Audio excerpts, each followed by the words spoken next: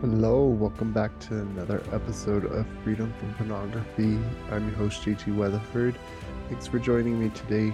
And we're going to talk about kind of the founding of Freedom from Pornography based on the verse Job 31:1. You may have seen a lot of this.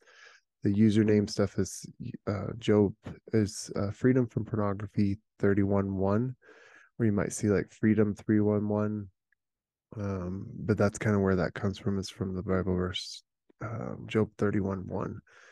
But I wanted to welcome you. Thank you for your time and attention today. We talk about all things related to recovery from pornography addiction. My story is shared a little bit in here, and just diving deep into some practical ways to fight this addiction and to make a stand against this devastating problem that is wreaking havoc in our culture today. So with that, let's dive into the verse. Job 31:1 says, I made a covenant with my eyes not to look with lust at a young woman. And that's kind of where it's a very short verse, but it packs a lot of meaning into it. When I look at the Bible verses, I've always hated it. When I was young, I didn't know this. When somebody would quote a Bible verse to me, it'd be like, okay, cool, that's really good. However, what's the bigger picture? And they call it taking it out of context. If you don't know the whole story of Job and you just hear that verse, you'd be like, okay, cool. So how do you make a covenant with your eyes? It's just like, do I just tell my eyes, okay, so I'm going to stop looking? And the answer is no. Yes and no. You do have to. One thing that the Every Man's Battle talks about, the book by Stephen Otterburn, talks about, is that you have to balance your eyes from pornographic images or um, things that are temptations for you. You just, when you see one, he talks about that it's a natural instinct to notice a an attractive looking woman, but then that's your first look. When you lust, it's your second look. So when you see somebody, it's just an automatic look away kind of thing. You bounce your eyes away from that. So that's part of it, of making covenant with your eyes. But one thing I wanted to talk about was before I dive into more context of the Bible, let's look at the definition of covenant, and went to the good old Google, and the Merriam-Webster.com says that covenant, the definition of covenant, the short is that's a written agreement or promise. And then it goes into more detail, saying that it's usually under seal between two or more parties, especially for the performance of some action. So, like the deed conveying the land containing restrictive covenants. So, I don't know if you guys have ever bought land before, but when we had land when I was growing up, they would always say that there's covenants with the land. And you had to look and see if you agree with those covenants. A lot of them are just to keep places looking nice, and so you don't end up with um, 50,000 rusty cars sitting out in the on your property. So they were talking about it's an agreement between two people, two different parties, saying, yes, we agree to this plan, we agree to these rules. So what Job is talking about is, I made a covenant with my eyes. He's agreeing with his eyes not to look lustfully at a woman. And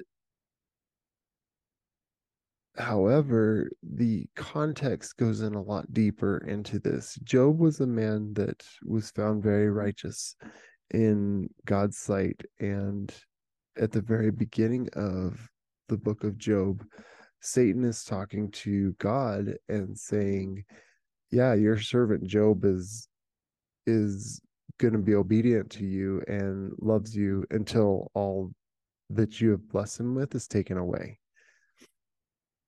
And then it goes through this whole process of Satan attacks Job, takes away his health, takes away his family, just destroys everything that has known. And even at one point, Job's wife in there comes in and says, "Why are you still living? Why are you still fighting?" Because she has also experienced the agony of all of this loss. And she tells Job, just curse God and die. And Job is like, no, that's there. I I I feel like Job was sensing that there was something deeper going on here. But in this part, Job's kind of on his monologue after talking to his friends and stuff about life and all these problems and stuff that has been going on. But then in this part of the book, once you kind of hit Job 29, 30, 31, um, Job is just talking about, especially in 31, the title of it says Job's final protest of innocence. He's kind of like, I have done all these things. I have followed everything perfect, well, as perfectly as he can be being human. And he's just like, I've made a covenant with my eyes. I have not been seduced by women. If I have, then let me know. Uproot all my plants or my crops. And it's really interesting how Job is just trying to kind of argue why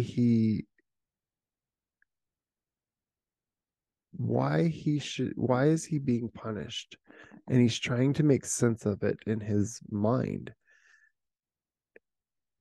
And then he doesn't understand that there's something deeper going on.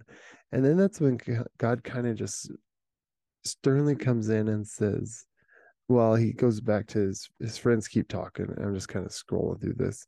Um, Towards the end of the book, God jumps in and says, "Who are you? Where were you when the sky was formed? Where were you when the planets were formed? Where were you when I think he even talks about Leviathan, which was this huge sea creature that we really don't know a lot about. I'm no theologian, but it's just interesting from this perspective of God just being like, you have no idea. You have no idea what is going on. And, but also, I feel like God's not doing this in a mean, judgmental way or anything, but just like showing Job, there's a bigger picture here. There's a much bigger picture here. Yes, you are innocent. Yes, you did follow all those things. Yes, you made that covenant with your eyes not to look lustfully at another woman. Yes, you obeyed me in all the things that I asked you to do. However, there's a bigger picture. There is, don't come to me with all your justifications and everything when you don't know what all is going on. And I'm just looking at this. Job 38, verse 2 says, well, verse 1, it says, this is where the Lord challenges Job. He said, the Lord answered Job from the whirlwind. And I'm just like, whoa, okay, where's that going? What's the whirlwind?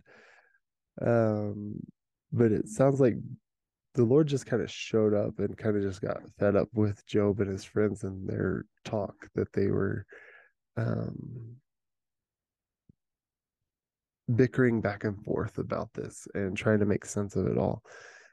But he goes, who is this that questions my wisdom with such ignorant words? Brace yourself like a man, because I have some questions for you and you must answer them.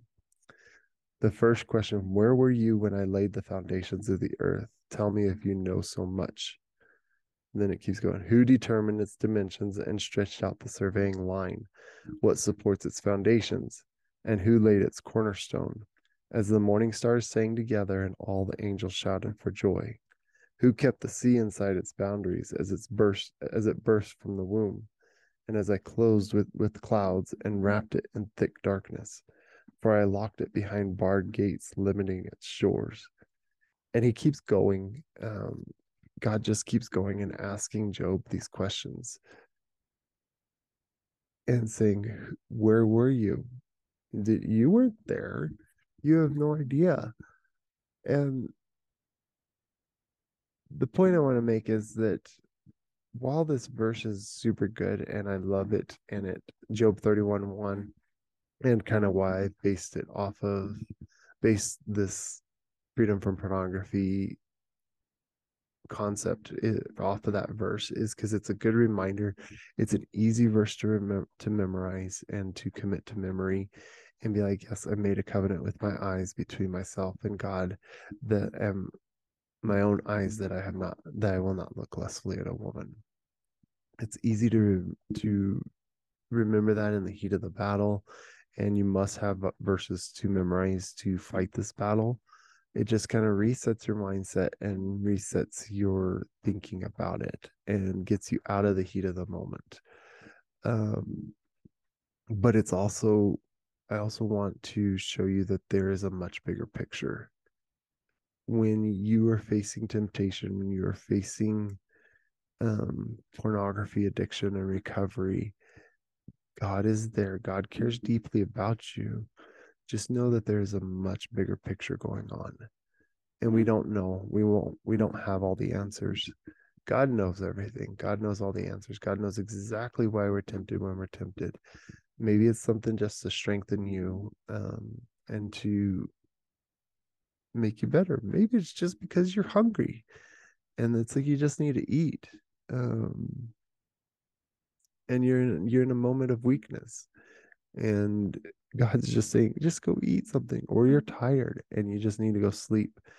Um, it We don't need to try and go super deep and theological or philosophical on this addiction, because it may be just something super simple like that.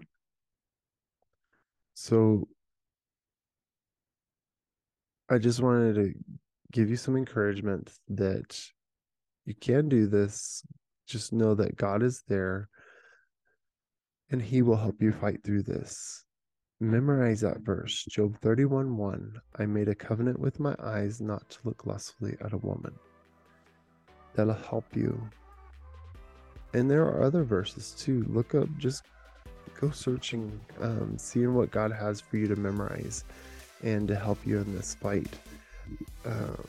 It just gives you another tool another weapon in your arsenal to fight against Satan and to fight the demons that will plague your mind. And it again begins to help rewire your brain. So I hope this encourages you today. I know this verse has helped me a ton, and clearly, as I base this whole podcast and blog and everything off of that verse. So let me know what you guys think. I would love to hear from you guys. I hope you have a wonderful day, and know that you're smart, kind, brave, and strong and courageous. You have what it takes. God is on your side. The angels are fighting for you. You have an angel armies that is fighting right there alongside with you for your mind, your heart, your soul. Go be the man that God has called you to be. And know that there is a bigger picture. Know that there are things that we will never understand on this side of eternity. But how we can long for the day to sit there with God and just to kind of at peace, and to know that the war is done. The war has been won. We just have to live our days to the best that we can, and love people and love ourselves. You guys have a wonderful day. Thanks for tuning in, and we'll catch you next time.